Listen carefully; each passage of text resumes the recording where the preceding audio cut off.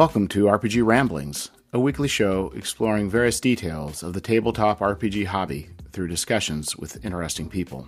The first interview is with Sean Richer, and we discuss his Terror of the Stratusfiend, which is a gonzo horror sci-fi mashup for Dungeon Crawl Classics.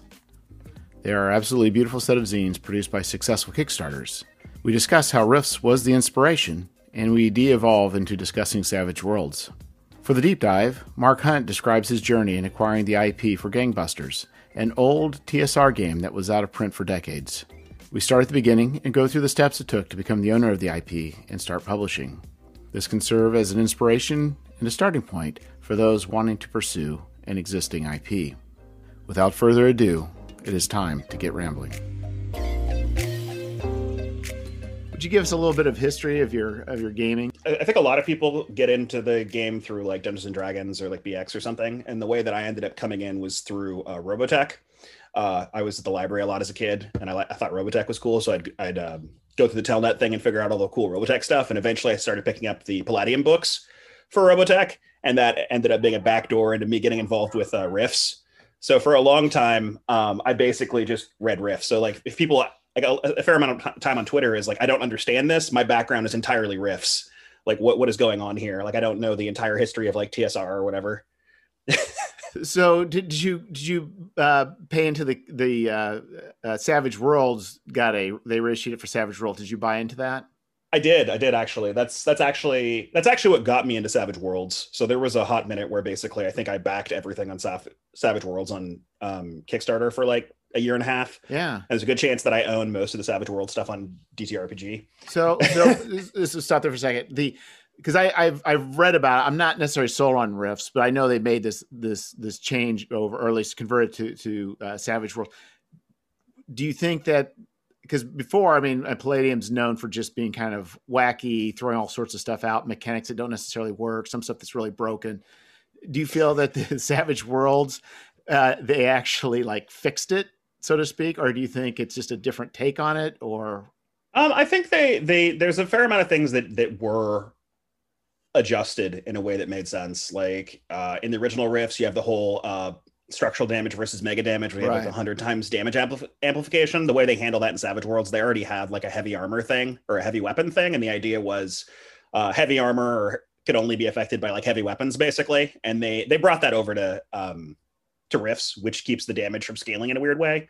In general, heavy weapons deal more damage than the normal weapons, so like there's a natural order to things. But if you get hit by like a rail gun, if you get hit by like a vibro knife, it's not going to instantly like just give you. Right. Which is kind of what happened in the original Rifts. Like you could get hit by like a neuro mace or something, and then your body would just explode. Or like a juicer could punch like a station wagon and it would just explode or something. And that doesn't really happen as much in the Savage Worlds version, but you do have what's the word for it? You do have exploding dice, which I think work out really well with the system. Savage Worlds is really nice for like when you know the system, you can make a character in under like 10 minutes. The problem with Rifts for Savage Worlds is it still takes like 20 minutes to make a character. But it's just there's a lot of stuff, and like most of the characters come in at like in Savage Worlds they use like ranks for their power levels, so they just come in at a higher rank just to deal with the weird cartoony level of what the hell in Rifts. So did you actually get to play the Savage Worlds version? Yeah, I have. I've played both. I actually GM'd for Savage Rifts a couple times. Yeah, it was fun. So how do you think the feel was for it? I mean, I think the feel it felt good. It felt like Rifts. I think they did a lot of stuff with like the lore and the setting to kind of like anchor it in there. You get into some weird stuff with just the way Savage Worlds does spells, because their spell book is like 5 pages long. Right. And it's just like bolt is the same as fireball, is the same as like chain lightning and all that kind of stuff. But I think that when it came down to the actual core Rifts classes, like the juicer and the glitter boy and stuff, they all came through just fine. Especially with like the multi-action penalty stuff, it feels nice, and you end up in situations where you're what do you call it? your glitter boys have to remember to use the multi-action to like anchor themselves into the ground, or they blow themselves up like across the battlefield and stuff. Like I really love Rifts. I feel like it conveyed it well. Yeah. Right. I think you just need the right person to run it. Yeah, you need someone who is both like pretty bought into Rifts and also pretty bought into Savage Worlds. And I believe at the time, like Rifts was like one of the largest Savage Worlds Kickstarters that had happened. So it was like a really bizarre co-opting process where the Savage Worlds community was like, wait, what? Well, right now with Pathfinder being ported over, that's what I'm really interested in to see. I'm not a Pathfinder fan, but I'm really interested to see how they're going to make that work. I saw that was coming, and I think that one of the weaknesses of Savage Worlds is that it doesn't have a good. It doesn't really have any like large first or second party fantasy settings with it. Like they've just not tried to do it. I think mainly because like if you try to compete with like D&D or Pathfinder, it's hard. I think just to like hit all the notes that everyone expects. Right. Because does D&D better than anybody else?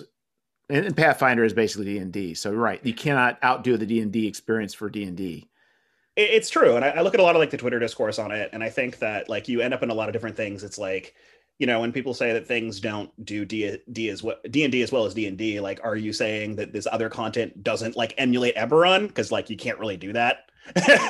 Or, you know, it's like, so it's kind of neat to see the Pathfinder stuff coming over to Savage Worlds. But, yeah, I'd be curious to see how it goes. I mean, if I remember correctly, there's like, there's Beasts and Barbarians is one of the, it's kind of like sword and sorcery for Savage Worlds, which was pretty cool. And there's also, I think there's Shinetar. There's a couple. I can't remember all the fantasy stuff. I switched over to DCC really, really hard. Yeah. I started writing Stratusfiend for Savage Worlds. I actually have the document sitting on Google Docs still. And then a buddy of mine who plays a lot of Savage Worlds basically was like, actually, you should write this for MCC. And I was like, what? So I went and picked up the MCC book, and I was like, this is a really big book. I don't know about that. And then I kind of dove into all the DCC stuff. And that's more or less how Stratusfiend ended up for DCC because of a Savage Worlds friend of mine. Okay. So you went from some Savage, or did the Savage Worlds and Rifts. So what else have you gone through the years? That's mostly what I've played. I think more recently, like I'm playing in like a DCC Neverland game right now, which is pretty cool. I'm liking that a lot. Neverland is kind of a fun setting. Throwing it on top of a DCC funnel is kind of hilarious because it takes like this sort of fun world that's a little brutal and makes it very brutal. Okay. Just because DCC, right? characters are dying constantly. It's cool. Let's see. So like, yeah, I'd say that the majority of my playing background is generally Rifts related. I've only played in like 2 D&D games, and they were both what do you call it? Phandelver, the starter kit. Oh, yeah. Phandelver is nice. I liked it. Playing it twice was interesting to me. I was actually playing in 2 Phandelver games at the exact same time with 2 different DMs of like different, I guess, background and skill. One was like the first time DM. One had DM'd a lot for 4th edition. And it was just really cool kind of seeing like how they brought it to life. Like I had some background knowledge of like having played in the other campaign at the exact same time, but seeing the way the DMs brought it to life was really cool. Kind of gave me a different love for the way adventures are written. I think that first encounter, that cave setup, I can't remember what it's called, the Caves of Phandelver. I can't remember, but that first setup is like absolute genius. I've ran that. I don't run a lot of D&D, but I ran that same scenario like 3 or 4 different times in completely different outcomes. Yeah, I'm trying to think because I think in one of our games we got flooded by the water and knocked out of the cave. Yeah, and then in the other one we ended up taking the wolves with us like all the way to the Red Brand Mansion. So yeah, spoilers. But yeah, in general, I find that I'm not necessarily a big fan of I'm not a big fan. I don't mind playing 5th edition. I've done a little bit, but I'm not necessarily a big fan of 5th edition. But I find that the modules usually are very problematic, and there's just some very deep issues. But I found, for whatever reason, that adventure there was absolutely one of the best things they've put out in a long time. I liked Phandelver from what I played of it. I think I think we finished it in one of the games. I'm not sure. I had two different campaigns running through it. It was neat. I think someone had written to me on Facebook that they had run they had used the first Stratusfiend book with Phandelver for whatever reason, and that made everything a lot weirder. So I guess as we're kind of leading into, so what is the terror of the Stratusfiend? Terror of the Stratusfiend. So it all revolves around this idea that this event called the Drop happened, and basically like all these portals opened. And does it sound like Rifts? It kind of is. It Rifts? No, definitely inspired by. But all these portals basically like opened, and just humanity and time itself, and just the world started to like warp and roil around. And before you know it, you have all these things like running through. And I look at like my inspirations, like Starship Troopers and stuff, and I think that like this like in media res approach is kind of what I really wanted with Terror of the Stratusfiend. It's like you pick up the book and it's like, oh, this has already happened. Oh, we're in the middle of it right now. And like one of the initial ideas, and I don't know if it got captured in the first one or not, it was in the Savage Worlds edition I didn't release, was the idea that humans basically, no, I did have it in there, that humans basically started rushing through the portals as well. And it's like, wait, you're also humans. How did you get there? And it's like, that's not important. We need to deal with this thing, this aggressor that's like spreading across the galaxy, which is kind of like the Stratusfiend thing. And yeah, before you know it, you have these giant tentacled monsters like walking through the portals, and they're massive. And there's like this weird thing where it's like, are these actually just like mutated humans? What's going on here? And like Stratusfiend is kind of like an exploration of all those different ideas. I call it like tentacles and sorcery. In the first issue, what was it? Yeah, tentacles and sorcery. There's also this idea of like these orbital intelligences. Like the two basic ideas that I had for Stratusfiend when it started was like these giant tentacled monsters, and also the idea that people could pray to a satellite for guidance. Yeah, there was another OSR. I can't remember for the life of me, where also the satellites were gods. Yeah, I haven't seen that one yet. I would love to check it out. I'd be really curious to see it. Like, I was definitely inspired by like Philip K. Dick's Valis for that. And that's like one of the things that we did in the first, I did in the first issue of Stratusfiend. I have Skylasher the Everlasting, which is basically the Bat God. And the whole idea was it's just like a weapon satellite that was infected by a bat demon, and then all of a sudden became this like living weapon satellite system. So the idea is like this entire defense grid that was surrounding the Earth, basically animated all of a sudden. I was actually just working on the drones for Stratusfiend 3, which are like more bat creations. The Bat God has become like this ever-present thing all throughout Stratusfiend, and I'm not entirely sure why. I keep writing about it, and I'm like, maybe Stratusfiend's about a Bat God now. I don't know what it's about anymore. So really the idea is you can mix as much peanut butter and chocolate, whatever you want at any given moment, and you have the narrative legitimacy to do so. Yeah. It's all over the place. Like I've heard people talking about it like kind of like a Doom aspect to things, and just like holding back demons and stuff. Like there is a bit of that, and there's more stuff coming along those lines. One of the things that I really wanted was to have like these weird like living weapons, which is like something I did in the first Stratusfiend. We do a bit with that with like Saba and Power Rangers with the White Ranger and talking to his dagger. Like I tried to do a lot of that stuff in Stratusfiend, and Stratusfiend 2 builds upon that. So you have like these living weapons where your sword might be furry or something, right, or you might be able to talk to your sword, or your sword might possess you, or it might have like blinking lights. So there's a whole weapon upgrade system. So really, it's kind of, if I may reiterate, it's kind of rifts and there's portals, but in general, what you're dealing with is these huge external threats that are because of these. Yes. Portals.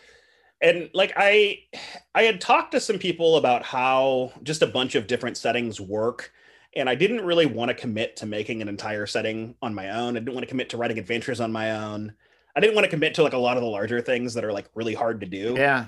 So I tried to build Stratusfiend as like an overlay, like a almost like a toolkit. Yeah. And the idea is, mix and match whatever this, like if you just want talking shotguns in your game, cool. If you want the Bat God for your wizards to pray to, cool. If you just want these satcasters, the people that actually pray to the satellites and call down like hell from the sky, like the Hammer of Dawn and like Gears of War, then cool, bring that with you. Or if you want, bring it all. But the idea was just like these things could like passively warp your campaign. So this is an add-on. So there's no Terra of the Stratosphere like main book. These are all attempted. The intent is these get bolted on to Mutant Crawl Classics, right? Is that the a Mutant or Dungeon Crawl Classics? Yeah, okay. they go on both like pretty easily. Eventually, there's gonna be an omnibus that like is like the core Stratosphere book, but I'm probably a year or two out from that. I'm just So okay, so there's going to be a core book. So some point. at some point. So are you writing it from scratch? Are you working with the Dungeon Crawl Classics people to do an edited version? Oh, for the big one, I'm not sure. Mostly because the core book, the omnibus, is like pretty far out there on my schedule. I still have like a couple. I'm calling them zines at this point, but they're like 72-page staple bound things at this point. I don't know. I think there's like 300 pages of Stratosphere content that I've already released. So yeah, I'm just trying to like get these things out there, and each one's kind of focusing on these different things. The first one was kind of like, this is the beginning. This is how we got here. Here's some of the stuff in the world. The second one was focusing on the elevator god and all the things that kind of go into that, door magic, further things from inside of like the Stratosphere military. So are you using these zines in a lot of ways to kind of explore different avenues and then they'll feed back into the core book? Yeah, my plan is to basically like after I'm done releasing, I think there's like 4 or 5 of them that I have planned. I'm going to bolt them all together and kind of see what makes sense and then rearrange stuff and edit from there. It's kind of a lower risk investment for me going this way. Right. I understand. So the Stratosphere, so it's for how well does that with the Dungeon Crawl Classics? I know of it. I'm not overly familiar, but it's basically one of the OSR games. I think it has a few funny dice that you don't have to necessarily use. Yeah, it's got a couple. It actually has a bunch. I actually threw them on the back of, or Glenn threw them on the back of Two Worm, Two Furious for me, so I could keep track of it. That's also what I built a whole. So Two Worm, Two Furious is the other DCC thing I write. Yeah. And that is entirely built around the dice chain. Okay. And the idea is basically, as I diverge, the idea is basically that you have the worm grub that starts with the smallest die, and then as the game continues, the worm gets larger, so the die type increases, and you're rolling that on different tables, and the results on the tables start getting like more and more brutal and grim and weird as the grub starts growing. So yeah, I've been trying in general. I've been trying to lean into what DCC does well. Like so for Stratosphere, a lot of it for me is like I thought the spell tables were really cool. So one of the things in DCC, I'm not sure how familiar with the spellcasting system you are. So as opposed to like spell slots that are in 5e, the way that spellcasting works in DCC is that when you go to cast the spell, there's some modifiers to it, and there's basically a table. Depending on the results of the table, you could lose the spell for a day. You could end up like mutated with a crab claw or something. Or there's something like 13 different results for what could come out of the spell. So if you cast Fireball, it's very possible for you to like basically set off a Zippo lighter and be like, oops, that wasn't useful. Or to call down like an earth-shattering meteor and be like, sorry guys, I TPK'd us. I tried. So I tried to build on that for Stratosphere. And Stratosphere is definitely a love letter to wizards and a love letter to, the concept of a wizard, and to like the wizardly patrons. So that's why I have these orbital intelligences that I've built up. Like you have the Bat God, you have Terror Eater, the Earth Mother, who's basically like the giant tentacle god that lives inside of the Earth, wears it like a shell. Since then, there's the Elevator God, who is the god of all elevators. It's important to have these gods. Right. You have the Muscle God, who's the god of muscles. It's like a giant mutated mass of, it looks like something out of Akira. I like that one a lot. There's 2 more gods coming in Stratosphere 3. I have Enamel Cortex, who's like my surgical god, who's like a god of like surgery, as opposed to like a medical god. So it's like a whole thing that I'm doing. And then I also have like a god of mold that's coming soon. And then later on, there's a centipede god and there's a cereal box god. It's the god of cereal boxes. Yes. Very cool. So what decided or what made you decide to go this route? I mean, So you are doing this for Savage Worlds. So I mean, what was the? So I know you kind of mentioned the riffs, but this is kind of a strange mixture of peanut butter and chocolate. Yeah, yeah. So, why did I go with the rule set, or why did I go with the content? The content, the theme, the idea. I mean, I don't think that having like pocket dimensions or dimensional breaches, none of that's really that unique. I don't think it's really even that unusual to kind of throw in the weird sci-fi fantasy mixture, but I don't know that I've quite seen anything, mixed quite like what you did here with the Stratus Fiend. It's like I look at things that I like media that I really like. Like I forever ago, I was charged by a different company with doing some cyberpunk stuff for them, and they wanted me to do something different. And when I think cyberpunk, my brain immediately goes to Predator 2 and Total Recall. Like when I think cyberpunk, I think of that, which is probably more post-apocalypse than anything. Right. So like that's kind of like the direction I was going. And it's like, how would this make sense in Total Recall? Or how would this make sense in Predator 2? Or how would this make sense in Starship Troopers? And those are kind of like the larger inspirations that I have that kind of got me where I am. But it's also like a love letter to riffs. I love riffs. Like the Stratus Fiend kind of remind me of some of the Splugorth, but I definitely went a different direction with them just to because I am making something different. I don't want to do riffs. But you went to with the fantasy mashing with this rather than the modern. Yeah. Well, so the idea is that because everything kind of got plane shifted, it was a argument to have modern stuff in fantasy as opposed to the other way around, as opposed to having a modern game playing fantasy stuff. Right. So we actually only mess around with fantasy in one book. Orbital only messes with fantasy in one of the Stratus Fiend books, and that's Feyharder. And that it was me basically talking with James and I need to remember the other name because I want to make sure that I get everyone over at Shinobi 27 games. I'll remember the name later. But yeah, basically the idea was that James had written Feyhard, which was a DCC adventure with the Shinobi 27 group. And we had been talking on Twitter back and forth of like how it could be hilarious to do like a Die Hard 2 right. with Stratus Fiend and Feyhard. So we did it. It's definitely weird. There's a space station. It's in the process of exploding. It's full of the Fae. It's like the only fantasy exploration that we've done. That's the piece that Diogo did for us, which is basically like a tentacle Rex basically ripping through a portal and attacking some elves. That's funny. So you've also did this not only using the Dungeon Crawl Classics, but also the Troikia. Yes. So I've only, I think they were giving it away a year ago, the PDF. I think I downloaded it. I never really delved deep into it.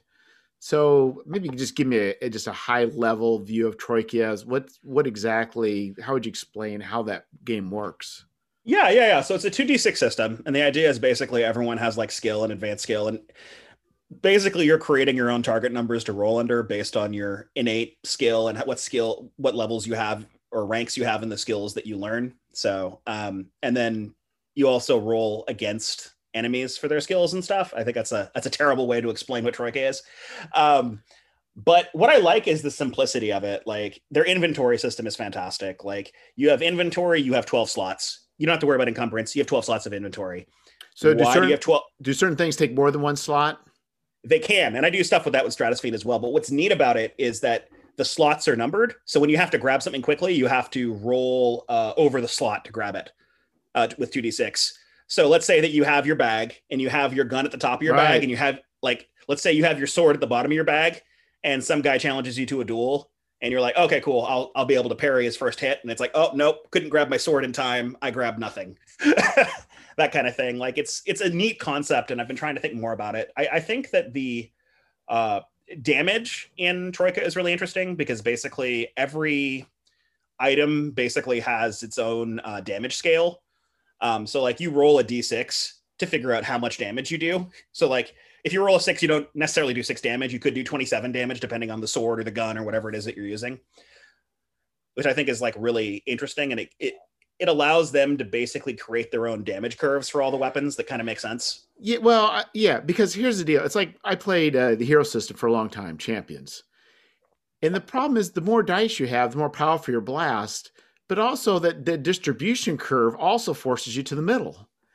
Yeah, it gets weird.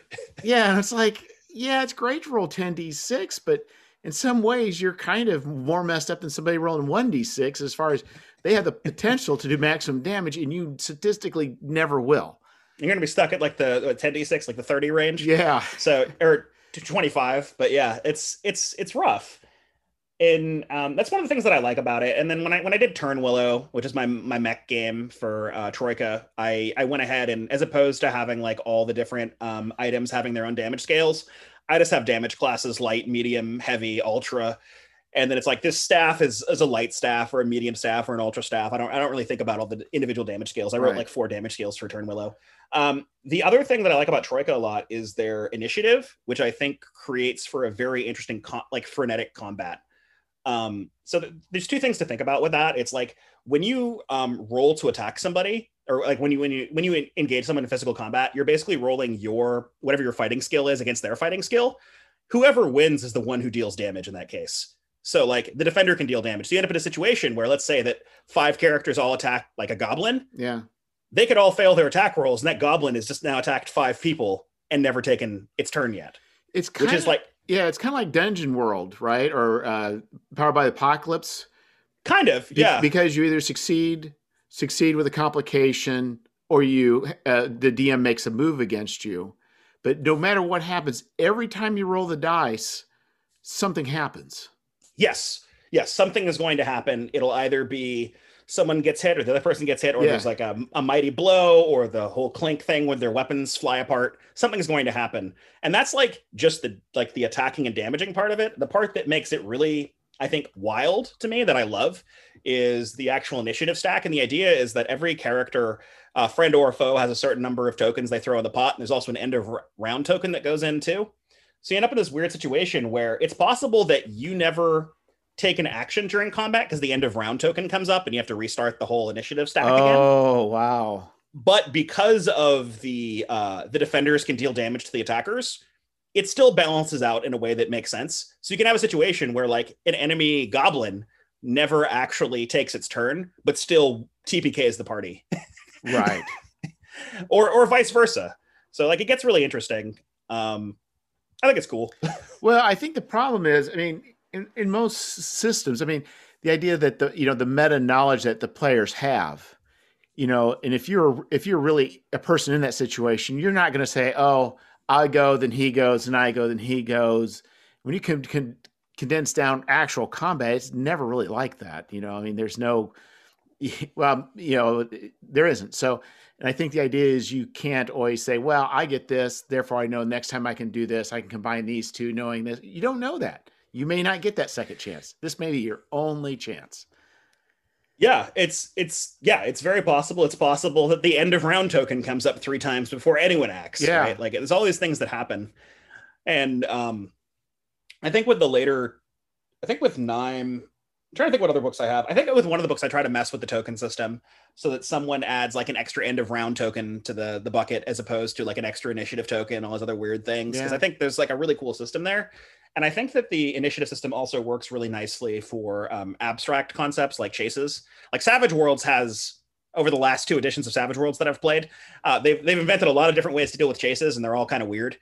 But the initiative system in Troika, I think, handles all those situations pretty well. It's like, you don't have to really think about like, am I in a position of advantage or disadvantage? It's like, did my thing come up? Okay, cool. You can assume that my character like somehow got in front of the other guy or could take the shot.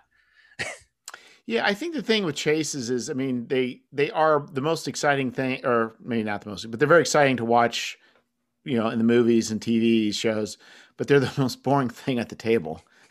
It's like, they're hard. It's like when you went from Savage Worlds Explorer Edition, so Swex to Suede, to the newest edition, they went to a more tactical chase versus a more abstract chase. And I think that for the tactical gamers, it definitely gave them that thing that they wanted. But you lose the abstract part, which is like who's on first, right. Like what's going on right now. And like it really does feel like that whole cartoon of like just spinning fists. Like I miss that of just like, what's happening? I don't know. Okay, cool. One guy's left at the end. I think one thing that was interesting, I think it was in Fate somebody did, where for a chase, the person who's being chased chose the difficulty level. So you could determine if you're going to run through boxes and through a crowded mall, you're going to determine the difficulty level. But it also is affecting both of you the same. That makes And sense. and so I think until you succeed and they fail, they're going to keep chasing you. Yeah, I like that idea. I I think in the majority, like for me, like most of the content that I write is supporting systems, and I haven't really got around to like writing my own systems, nor do I really care to. I'm really happy to support them whenever I can. Yeah, and I think the thing is like if you ever played any of the Cortex games, so what it does is to roll for success, basically, you have a pool of dice and they're different size based on attributes.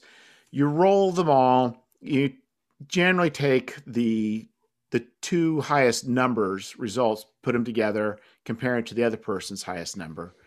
But you can also pick a die type is one way of doing it, which is separate, and that's your effect. So you could have a couple D8s give you a high number, but maybe your effect die is only a D4, which is very small. But what happens is you have abilities that allow you to manipulate that pool. Okay. So that's where I think things get interesting is where it's not just when you have a dice pool, or you could even have a token system, you can easily add a character to have their powers affect that system. That's cool. Yeah, no, that's pretty neat. Because it maybe one person's special power is to automatically end the initiative for that, the end of round or whatever. That could be a person's initiative, or maybe a person's initiative is one time a combat they take it away. They don't have to. No, I think there's a lot of really cool things that you can do with that. Yeah, I hadn't really thought about that. Yeah, that's something I kind of want to look at too, because initiative. Way we have normally do it is I just one that works fairly well for most any system is whoever initiates a combat chooses first, or goes, and they choose the next person, and then that person chooses the next person. But what keeps it from that way, characters can, if you want a game where characters can work as a team, it works really well. But if they choose all their own people, then eventually goes to the bad guys. They get to choose all their people. Then this is the start of a new round, and they get to start again and choose all their people again. So you have to manage who goes in which order. Oh, okay. I see. There are so many ways of doing initiative, and all provide a different kind of feel. So I think for your system, the system you use in Troika, is very fun where you want chaos. Yes. This other initiative system is great when you say, I want people to be competent people, like in the Leverage TV show or whatever. These are competent people. These are not just, but it eliminates the chaos. But that the Troika system, it leaves people on edge the whole time. Yeah, the Savage World. Are you familiar with the Savage Worlds initiative system? It's you draw the cards, and it's based on the suit and the number. Yeah, it's entirely that. It's suit and number, but there's a fair amount of abilities and like skills that you can get for your characters that more or less change the way all of that applies. Like you might get oh god, was it level-headed? I think that allows you to draw 2 or 3 cards, and then you pick whichever card that you want. There's like a whole bunch of triggers that happen when a Joker gets drawn. Right. Yeah, there's a lot of like interesting things. You have like quick or like fast or nimble. I can't remember what it was, but basically if you draw anything under like a 5, you just redraw, that kind of thing. I think for me, and this is going to be maybe kind of controversial, but my take on Savage Worlds is it obviously has its war game roots, the miniatures. It definitely does. And I think it needed this last. I know they didn't. Whatever the last revision, I think they should have just overhauled the whole thing. I think there's so much stuff that's good, but there's also some stuff that's just clunky, and but it is a very fun, fast system. Yeah, the remembering how like the wound system works is kind of wild sometimes. Yeah, like and also like it's every 4 that you succeed by, or 5 it steps up 1, and it's by 4. Yeah, yeah. It's just like these are just those types of things are just, and like they give you the helps on the character sheets, but I find sometimes unless you really comprehend that's confusing. And I have found that people even though it's a fairly straightforward system, it's like my players had problems kind of grokking it for whatever reason. And the initiative system, I think, is super, except you have to remember the order of the suits. Yeah. And it's like, why'd you do that? Why don't you just do, 1 through king and then split it off by dexterity or just say you both go simultaneously? Because now it's just like, I can't remember what the order is now. It's like, but it is a great system. I just think it's just some of those things could have simplified. But do you have a hard stop coming up here? Yeah, around 11. We can always do another one of these at some point. Take care, man. Thanks. Cool. Have a good one. It is time for a deep dive.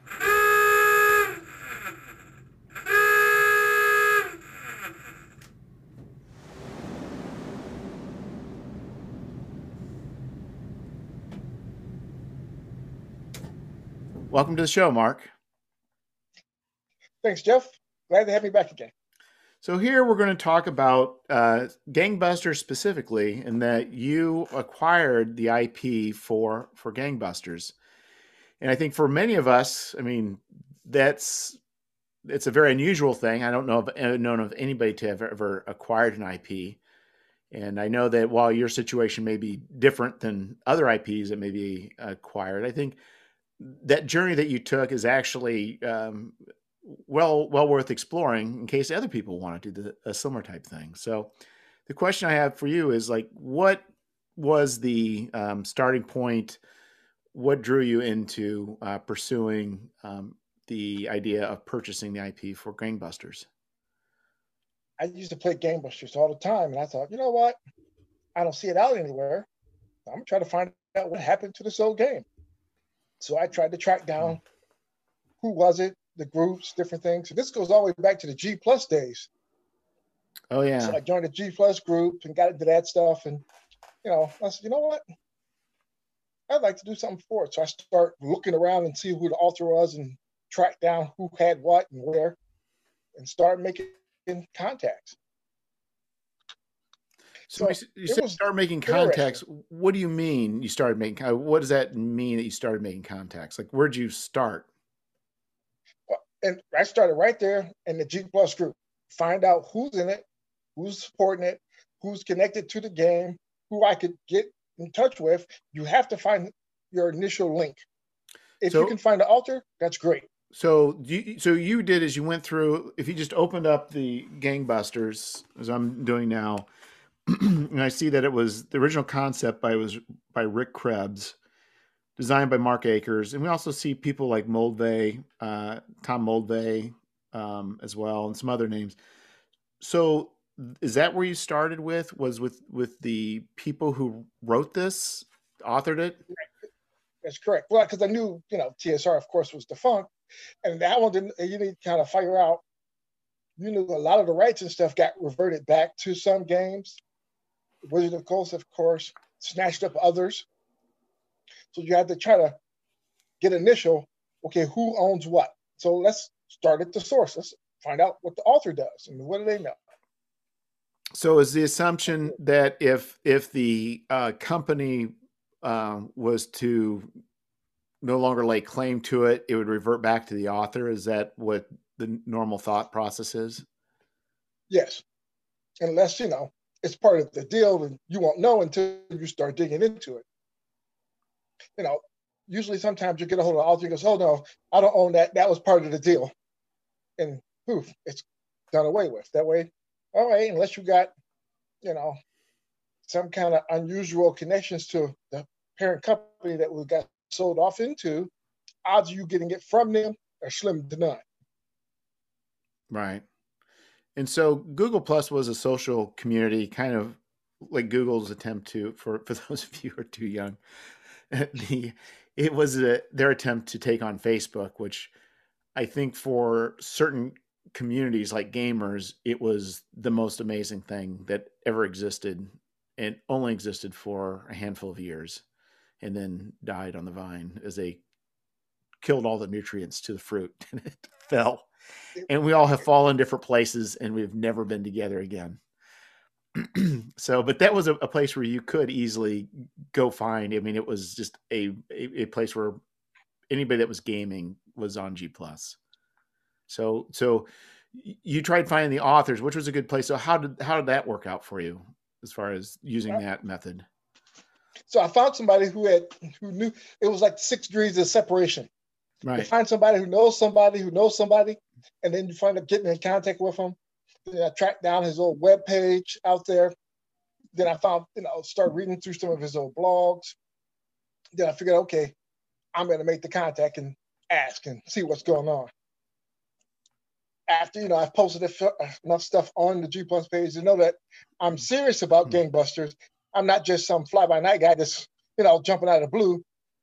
You have to become known for what in the community, different stuff. Like, so for instance, he had said basically somebody had attempted it before, but they never followed through. They never contacted him. They said, "Oh yeah, I'd like to do it." As far as it went, right? I coulda, shoulda, woulda, but they never got off the pot. So then your initial contact, if I may kind of go back to this. So was he kind of like hesitant then to, like, you're just another one of those people, or what was his initial attitudes? I think he was kind of surprised to see that I actually, did what I said I was going to do. Because I put out the very, very, very, very first little venture for gangbusters in 35 years. It's called, I said, okay, I'm going to put something out there. So I put it up on the group, some stuff for it. Oh, wow, this is great, And then it was kind of cool to get some feedback from him, the actual, author. So you're producing, so you start producing content, like adventure content? Yeah, just, characters. Not like I did stats for Charlie Chan. I did stats for Humphrey Bogart, all the different guys. And I would post it on, onto the G Plus page and different stuff. So start to get some interest and let people know that different stuff's coming, just to see people gauge the response for the original system if it's still out there. And of course, start doing that. And I noticed we picked up probably 200 or 300 extra people to our page. When I start doing that, more and more people start coming to the page. Yeah, you write it, and they will come. And I'm like, oh, there's a market. There's a little market there, So at that point, was he on Google Plus at the time, or did you kind of coax him, to Google Plus, or what? He was there. He was on there, but I don't know how often he was, actually on. But he had an account on there. So were you the admin? He was in the group. Did you own that group, the Gangbusters group? No, I did not. I'm not the admin. Okay. So you started putting stuff out, and then he's like, oh, Mark's kind of serious. He's not just another one of those people just throwing out bait with nothing really to back it up. And then you start writing. Did you start writing adventures for it? Then I asked him, I said, hey, I'd like to, do something about it. He said, okay, go ahead. So I wrote the very first adventure. What was it called? Joe's Diner. Joe's Diner, instant hit. Boom. Came out there, and that went off. Very, very first one. It was only probably like 17 pages, something small. Basically, and that boom, went off. So I expanded it out to 48 pages. So that did extremely well. I was really surprised how well that did. So then I wrote, during this time, I was, so of course I put this out there. Then I was like, oh, okay. I got a note from somebody was like, oh, you can't put this out there. You're stealing this guy's IP. And I explained to my, I have permission to do this. So, somebody, of course, wanted to be a do-gooder and didn't know what they were talking about. It jumped in the middle of it. So then they got on. They got a hold of DriveThruRPG, where I had it on there, and then they got taken down from DriveThruRPG. And then they were like, "Oh." So this was like I was in limbo during that time, of course, waiting to see what they're gonna do. So I had got. Oh, by then I had already filed for my paperwork on it. to have the IP and everything. That's what I thought it was okay for me to go ahead and stuff because I already had the paperwork enrolling. Okay. So they contacted, of course, Wizard of the Coast. Wizard of the Coast contacted them. Their lawyers got involved because they didn't want to be, liable for someone stealing someone else's IP. So all the lawyers got involved. And I showed them my paperwork, showed them my stuff. And basically 4 days later, I was back up and running because I had all my ducks in a row. So what year was this that we're talking? Oh, geez. Just roughly. So this is when D&D was. We're talking about how much? It was a couple of years ago. Yeah. So is this back when it was like 4th edition, 5th edition era for 5th edition? Okay, so this 5th edition. So it's pretty recent. Yep. And so at this point, TSR hasn't done anything for a long, for decades with this product. And at that point, the product did revert completely over to the author at this. Yes, correct. Okay. So the author owns so the author owns the IP. The author owns the text in the book, right? Yep, all the IP and stuff. But who owns the art in the book? The art belongs to Holloway. Okay, so the artist, I noticed Holloway did a majority of it, but it looks like there's also a couple other artists. So the art reverts back to Holloway. So the publishing. So at this point, could the author, if he chose, he could have republished Gangbusters, right? Just as it was, without the art, unless he got the permission. Right. And I had talked to him about, doing reprint and stuff like that. And he said he wasn't interested in doing another printing. And I told him, well, what about a retro clone? He goes, well, yeah, I can see that. Retro clone. He goes, yeah, I think you can do it. So I said, okay. And that's when I start, really getting the legal. I had to get like an IP search to make sure it was not, get the copyright done. Okay. So before you get that far, so all of a sudden you're like, okay, that you're going to have to, even if you two both agree to this. Right. Before you say, this person owns intellectual property, clearly owns it. There's no disputing that. You're wanting to buy the IP. You want to buy it at this time, right? Yep. I want to be the one who own the trademark, IP. I got it all. So before then, you try talking him into it. He's like, no, and you're like, hey, I will do it. And let's say, did you two at this point? I'm not going to get in details, but did you guys discuss a price at this point? Like, I will buy this from you for this amount of money? At this point, he was more interested in seeing someone keep his game alive. Okay. So he's like, yeah, I'll sell it to you because I believe in you, Mark. I've seen what you've done. I've seen your passion. I've seen your work. I've seen the quality of work. And I believe you're going to be, he blesses you as the heir apparent, right? So, yes. Yep. And even though you both agree, it requires lawyers for some reasons that you've mentioned here. So one of the things you mentioned, so what was the first thing that has to be determined to ensure that you're free to buy this is what? You got to do a copy. You got to do a trade, like for instance, a trade name, mark the name. Then you have to do a search. Make sure no one else has a claim against it. Okay, so that is just to be able to say a game named Gangbusters. Gangbusters RPG. I'm the Gangbusters role-playing game. Is Mark Hunt. I own Doom. That's my name. I own. Look in the government website for Gangbusters. I'm listed as the owner. So the question would have been: do you know what things could have happened? Like, oh yeah. So what were the things that could have, like, just say you would not have known and you hadn't done the search? What weird stuff could have tangled? Say, for instance, if someone that would have had a lien against it, or someone say, okay, I applied for it, and say, no, I own the game rights to Gangbusters. Somebody could have stepped forward and said that.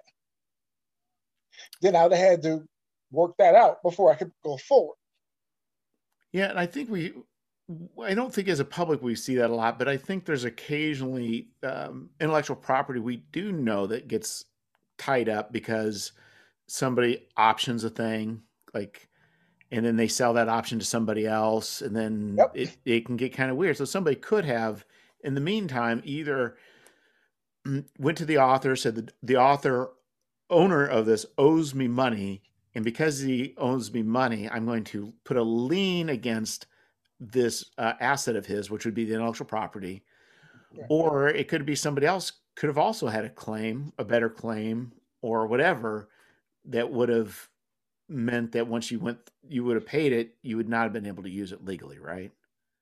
Right. My trademark would have been denied. My trademark search, it would have been, when they would have done like a public addressing, if, say, for instance, Wizard of the Coast could have stepped forward and says, no, we, on second thought, we're going to put a claim on that. And there's no way I'm done, So in many ways, this isn't that far off from buying a house. Pretty much. Well, if you look at, for instance, Star Frontiers. Yes. That's what happened to that. That same thing came up. Well, TSR maintains the ownership of the copyright for that, right? No. Oh, that's right, because it went up because Fred Hicks was going to buy it. Then see, that's the thing. That's right, because the Star Frontiers, this is really weird, because so Star Frontiers, Fred Hicks wanted to buy the trademark Star Frontiers, but that fell apart. Didn't TSR rattle the sabers or something? You got to ask their legal team, but I think somebody stepped in to stop it. Because right now there's a group of people who have been putting out Star Frontiers content, I think up until recently, and TSR has pretty much allowed them for free to put out reprints of the older material. I think that's kind of changed more recently since they started doing stuff through drive-through. But they're still able to put stuff out through, I think, Star Frontiersman magazine. So, that's definitely one, for whatever reason, TSR has never let go, which is sad. Yeah, very sad, because I would love to grab it. I think you and a lot of people. But anyway, I eyeballed it real hard. I will say that, so we'll put that aside, because I think this is a rabbit hole we could go way down, because yeah, it is one of those IPs that I absolutely love. I just never loved the mechanics, but I think what ends up really being is the art that gives a certain feeling. But anyhow, that being said, so we do have samples or examples of other TSR properties that were not in use anymore, but did not revert back to the authors. Right. And then you also have another one, Top Secret, that did revert back and then was picked back up. Yes. He decided to put out another one. That shows examples that once he got the back, he decided was contacted with somebody else who did another Top Secret. That's an example of that. Okay. Example. So and I guess, so at this point, then to do these searches, I'm assuming you hired a lawyer for this? Yeah, you have to hire a lawyer, because they have to look and cost. I don't want to fly to Washington, D.C. and search through all their archives myself. So, it doesn't make for an exciting TV show, does it? So, so you decide, you know what, I'm going to have to lawyer up. So did you open up the yellow pages and say, A&A, or Allen and Allen lawyers, or did you? How did you find out who? I asked a few people. Did I know a few people? And then combination with yellow pages, and so I found one that I thought was reasonable price I could afford. And let's give it a shot. So is this a lawyer that you found that was local, or one that you found somewhere else in the U.S.? Somewhere else in the U.S. Okay. So you call around, you find an IP lawyer, And he says, yes, I can do this. And I'm assuming he charges, I assume him, I don't know, but it's a him. It's okay. a firm. The firm charges, I'm assuming, an hourly rate. They charge a decent rate, yes. Yeah, so they charge an hourly rate. It's not cheap. And so, and I think, if you just talk to him for 10 minutes, you're going to be spending a lot of money. So this isn't cheap.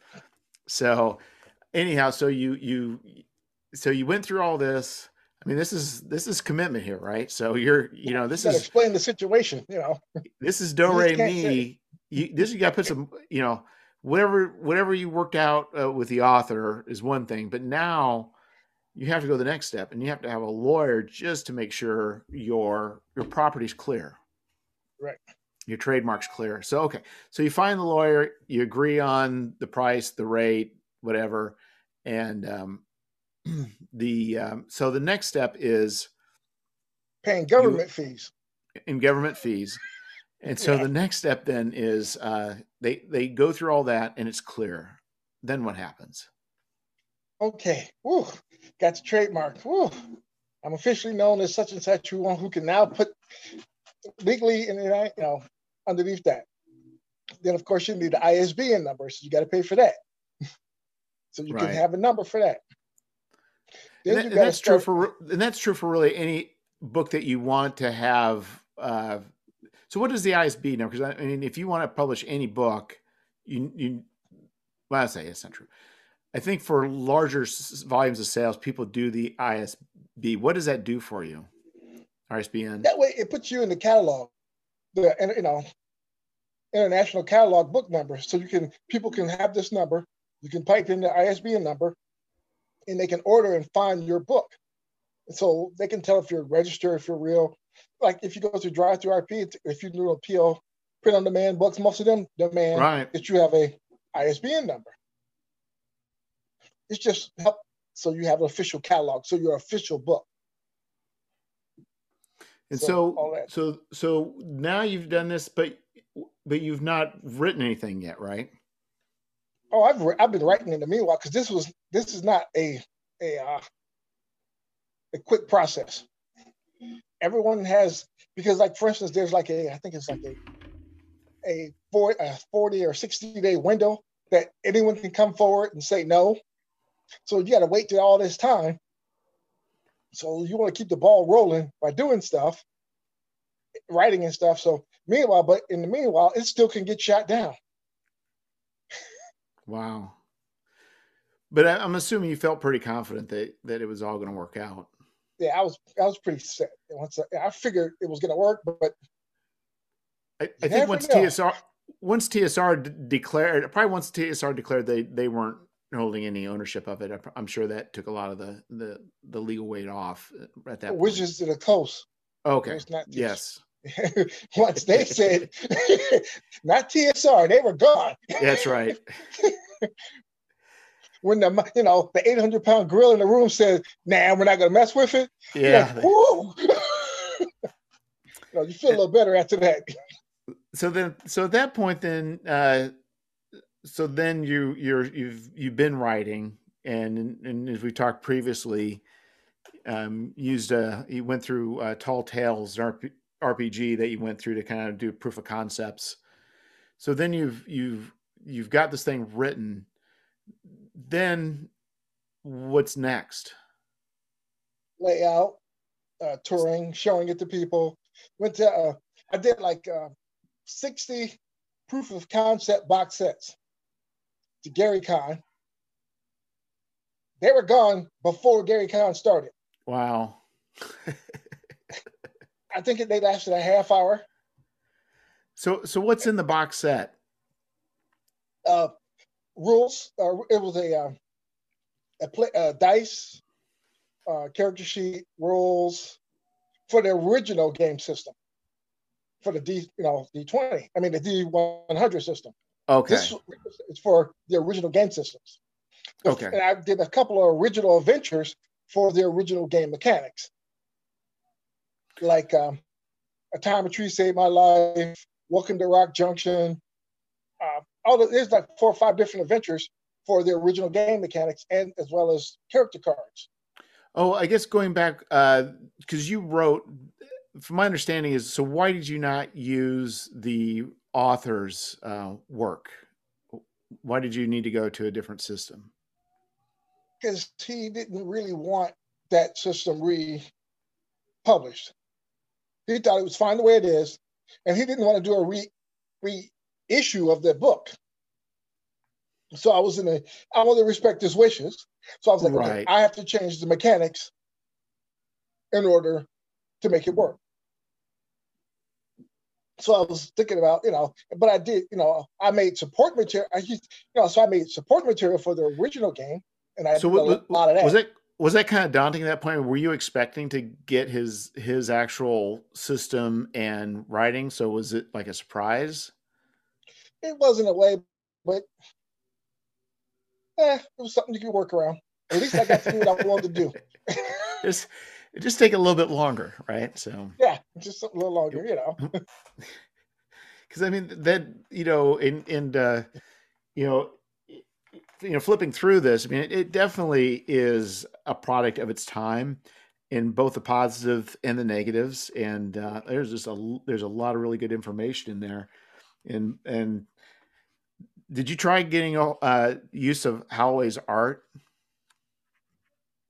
By the time I got around to getting some of his art and stuff into it, he was too sick so that was off the table. Oh, that's too bad, because I mean, I think I would pay good money to have him do a cover. Oh, I'd have came deep out of pocket. but even for the art that he used for the original, there was no option for reusing that. I haven't really, Okay. talked to his son about that. I was thinking about it, but it was too. By the time his father had just passed around that time, and I didn't want to breach that. Right. Be the vulture to say, "Hey, I know your dad died, and I know you're grieving, and I know you're sad, and I know this is a very hard time, but if I give you some money, would you give me some of his art to use?" Yeah, it's kind of poor taste. You're doing a solid right now. That was not, nothing I wanted to get into. Because it was a little hard. How about I think Holloway, I think less for D&D, but for Star Frontiers and for Gangbusters, I mean, his work is so absolutely evocative. I mean, it just communicates so much personality, and and even as I was flipping through this, there's a scene of a guy passed out on the floor holding a martini glass, and the martini glass is flat against the floor, and he doesn't have any pants on, and you've got inspectors and cops and journalists taking a picture of this body face down on the floor, and it's just like, it's just genius. It's just like the man just exuded. I don't know if he got paid well or not for the work he did, but I think he definitely is definitely inspired me. Yeah. Oh yeah. I mean, it's like, okay. So then you had to commission some art. I'm assuming, or did you use clip art or I use line art. Line art. Old public domain art. I did a huge search to find and then make sure that was clear. And so for your covers for like your adventures and such, are you using public domain pulp covers?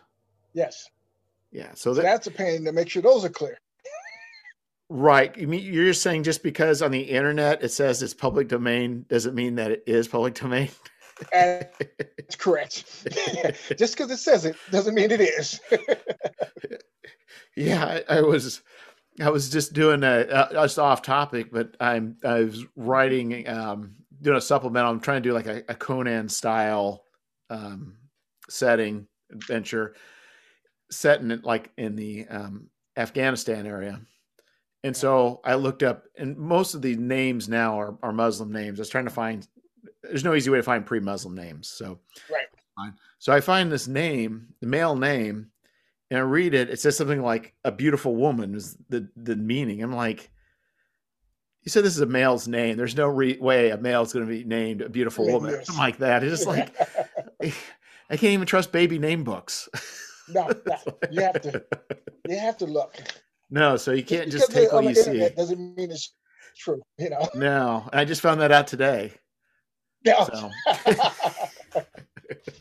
so anyway, so that being said, so you went through and you said, you know what? There's a treasure trove of unused pulp art out there, pulp stuff from pulp novels and such. And it's like absolutely fitting for what you're wanting to do. So there's no Right. There's no needing to do anything else than that. So that works out good. So you're able to keep your costs down. So who Yeah. did the layout for your book? I did. So you did the layout. So what did you use for your layout?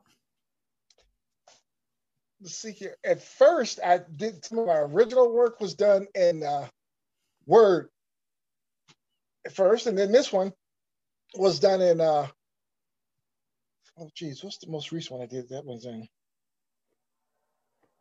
not oh geez, my brain went blank. Affinity Publisher. Oh yeah. Yeah, that was done in Affinity Publisher. So I purchased that, taught myself how to figure that out best I could, then went to town. Yeah, I think that's what a lot of us are doing, right? Because I don't think what people realize is that to actually make things happen or make things affordable, a person has to learn everything. You have to be everything. You have to be the art director. You have to be the layout person. You might have to even draw up some sketchy art that you kind of figure out yourself. You've got to learn all these skills because there's really not enough money in it to say, I'm going to hire a team of people. Now get this now. Meanwhile, I'm going through chemo for non-Hodgkin lymphoma. Oh, I'm going what? through chemo through all this. Yeah, I'm going through chemo and cancer treatments during all this process. So when did you find out you had cancer that started this whole thing? Like we're in the process of this whole gangbusters thing. Did you all of a sudden you find out you have cancer? About a year and a half into it. Right Okay. into when I decided to go, really apply myself to it. Once I put down a bunch of money, that's when I found out. you know how that works out. Yeah. So you're going along, and then you get the terrible news. I'm sure you're going through, and then if you're going through chemotherapy, I'm assuming it's a pretty aggressive treatment. Yeah, it was bad. Yes. And I encourage, because you also cover that pretty poignantly in your introduction. I think then the guy next to you, they kind of basically pulled out the thing and said, well, it's not going to do any good. You're about dead anyway. And he had brain cancer metastasized into his brain. I'm sitting there. I'll never forget. I'm sitting there, and the guy was like, the doctor came up to him and says, you might as well, we got the test back. Go home and start getting your, it's done. You got 6 months. It's over. It's pretty much, and there's no easy way to tell somebody it's over, Right. And you look at, and I'm sitting next to this guy and I'm thinking, you know what? If I'm going to do this, now is the time. And that was like the rekindle spark. And I said, I don't care if I have to only write one word a day, because sometimes I'm telling you, that chemo was kicking my butt. Oh yeah. And then like one that blew up the veins in one of my arms when I was chemo treatment. So that I couldn't even use my arm for a while. And so it was just, right. When you're trying to type with one hand and you make something happen. Meanwhile, you're going through all this and you're trying to put stuff online, trying to be positive and try to make something. And you're the only voice for this when you have no voice. I know you'll never know, but I mean, do you think what do you think anything would have been different had you not had the cancer? Do you think that changed anything? Or do you think you just would have done the same stuff but just gotten it done sooner? I don't know. I don't know. I really don't. I don't know if it would have been worse, better, sideways, or more, more people, but I figure, you know what? If I'm going to do it, this is the time for me to do it. I can't. There's no tomorrow in my book. It was time to, because it could happen. I didn't know if next time I go for treatment, they tell me, sorry, this is it. I want to make sure if I do it, I want to make sure I do it. Right. It wasn't the best, but at least you know what? I tried. That's what I wanted to see. You know? At least I tried.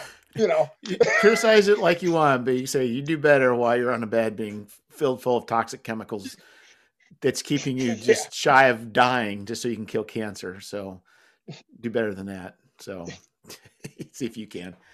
Yeah, that's pretty amazing because I know that that's that's definitely a very emotional time and I think it's just being able to utilize that in a way to at least I think I don't want to say you found purpose in there, but I mean I think there was a purpose that you're able to latch onto that probably helped at least to give you some sort of way to navigate through that emotional and physically trying time.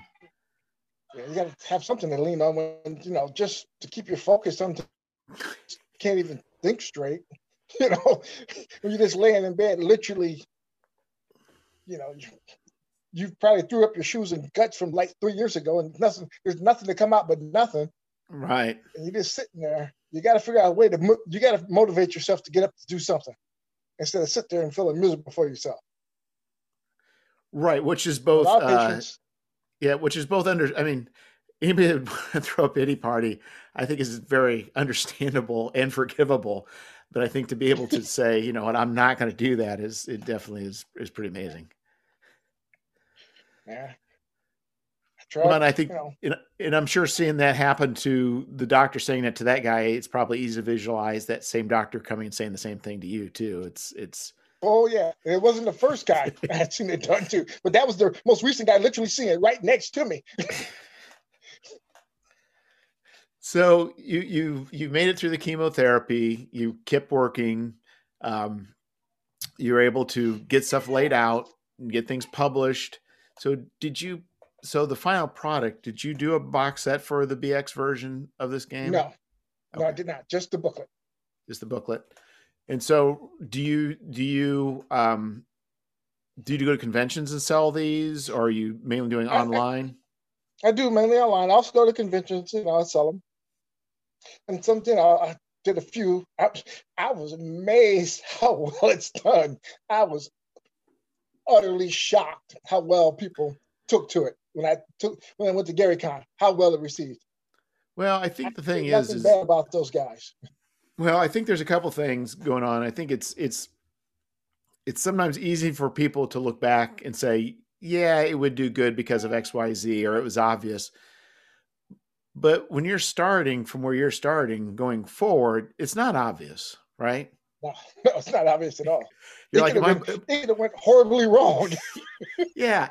And I think it's really easy to look at things in the past, like people who've risked things and done things and discount because it was successful to whatever degree, to not realize what amount of stress and concern and worry that can go into investing money, real money. This isn't, not just time. I put some money into this hobby and I put a lot of time into it, but I'm not put a lot of money, not serious amount of money, not, write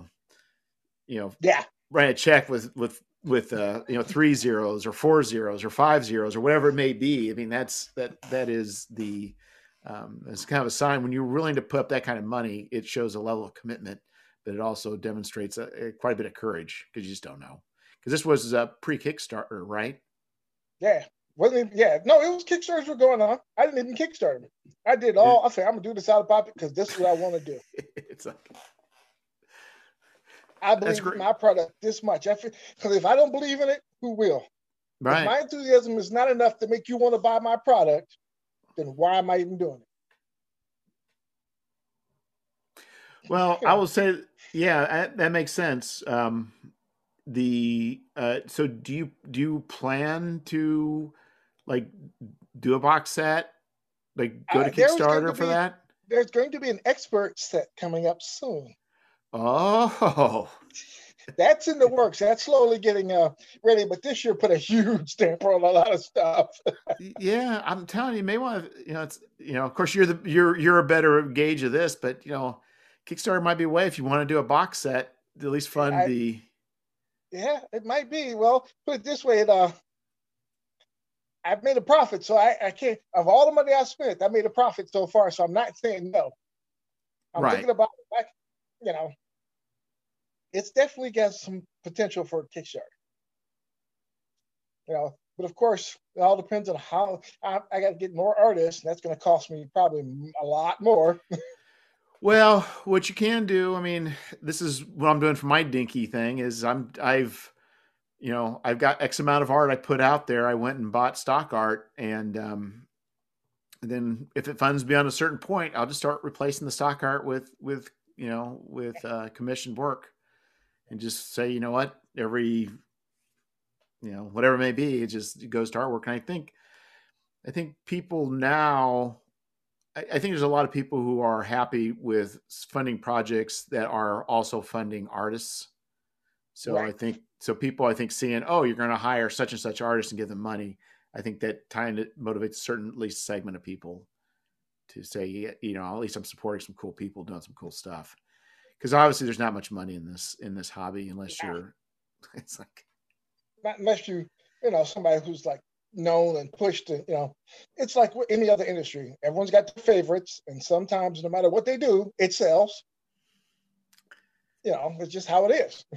And yes. I'm in a niche market of a niche of a niche market, Exactly. You're right. Because it's easy to kind of forget just how small it is, but it is a very, very, very small segment of a very small segment. Right. It's like, but I think that's also where success can come, right? Because you're not going to be probably successful if you're going out there and saying, you know what, I'm just going to write a bunch of D&D 5th edition adventures. Yeah. Because you're competing against thousands of other people. I'm just one more person in the bundle. Yeah, but somebody says, I want to run a 20s gangster game. It's like, I'm right at the top of the list. Boom, right to the top. There we go. Oh, you better look at this first, And again, I will say, I think for the prices that you're charging, it's well worth it. So it's definitely you have good price points for your products. Well, I tried to make it like, okay, if you're gonna play it, I figured most people what they'll get the PDF, and then I like, you know what? All right, I'm gonna get the book. And you know what? Well, I'm gonna go ahead and get this, and this because it's right there, and it's for $20 I can get everything I need. Right. And that's what I figured. For $20, you can get all the stuff you need and ready to play. Oh yeah. Well, anyway, thanks for joining and explaining the process of going through and acquiring an IP and producing a work. It's definitely both very interesting and very informative. And I must congratulate you on going through that process. That wasn't easy. There was no necessary roadmap for you to follow. There was no like acquiring IP for dummies book that you would pick up, right? It's persistence is number one. It is persistence. I think you will run into roadblocks and things will not go where you want them to go. So be ready. When you get knocked down, not just get up swinging, because you're going to get knocked down. You will get knocked down. And everyone will say, why didn't you do it this way? And then when you ask for help, no one wants to step forward. But I've been lucky. I've had people step forward. I tell you, I have been lucky. People have come forward. They've asked me. They've gave me support. The OSR community is fantastic. I don't care what grumpy golden are. Whatever you see what you want, man, I love these guys. It's been nothing but loving. Oh, nothing great. but loving. That's great. And I think that's really what's important. I mean, it's just to find a community where we can just kind of just enjoy a thing. You know what I mean? We don't need to be dragging all sorts of crazy stuff, but just accept people as being fun people and enjoy our time together and help each other when we can. Well, thanks again, Mark. I appreciate it. And you take care. Thank you, Jeff. Thank you for listening to RPG Ramblings. I am Jeff Jones, and I can be reached at I_am_Jeffrey at Twitter. And I also started an RPG Ramblings Facebook group. Until next week, take care, my friends.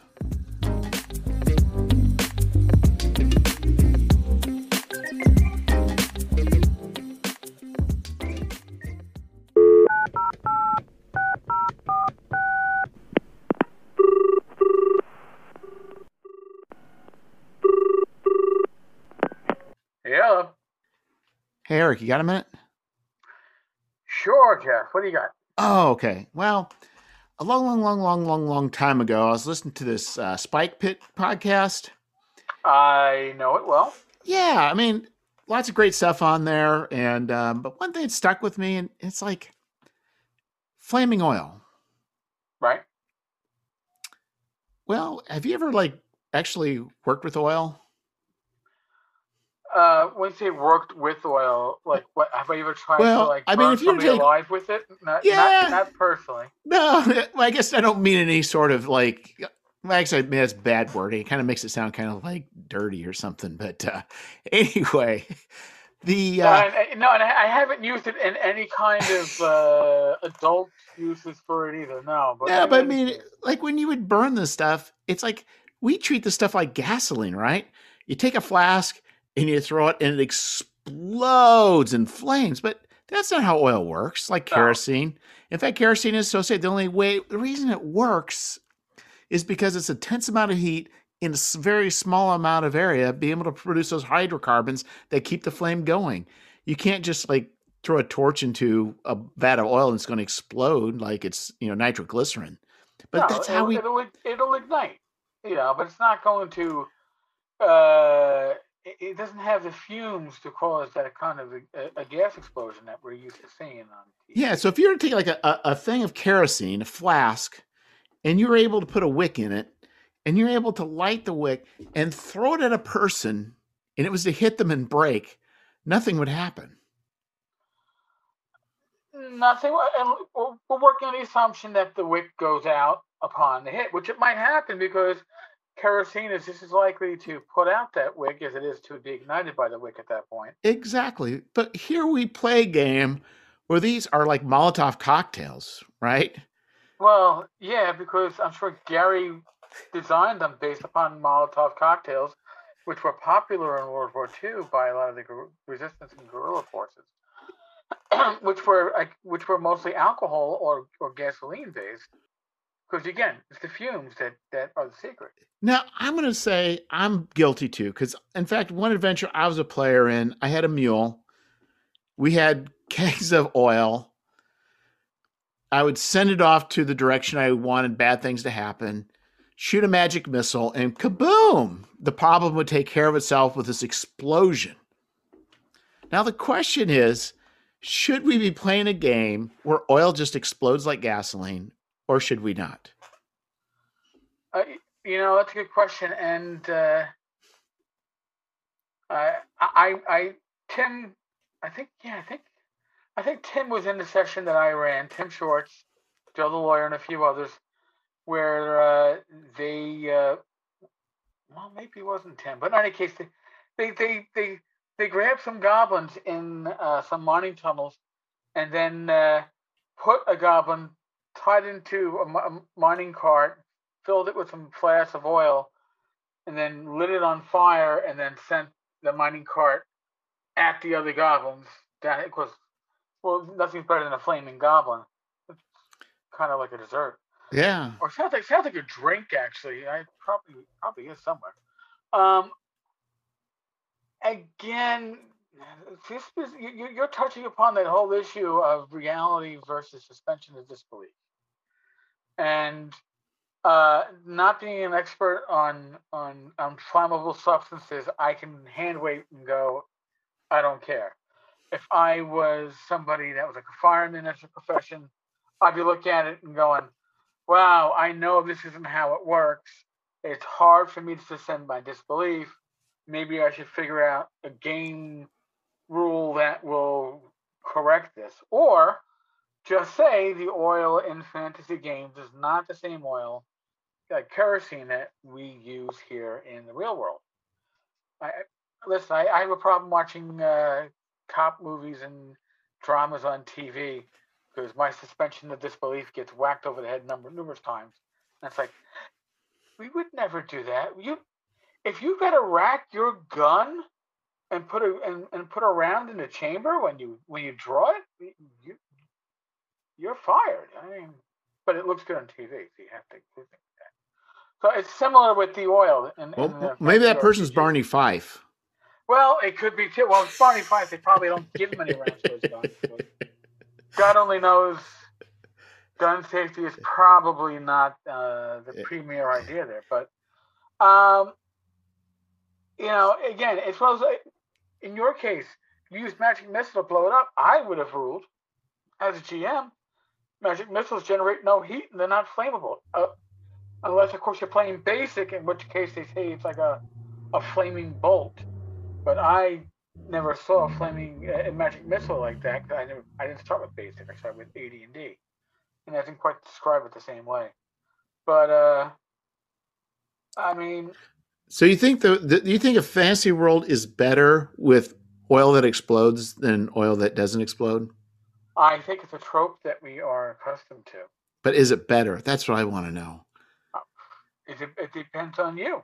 But for you, what do you say? Yeah. If I were to say, Eric, what should be the ruling? Is it more fun or not more fun?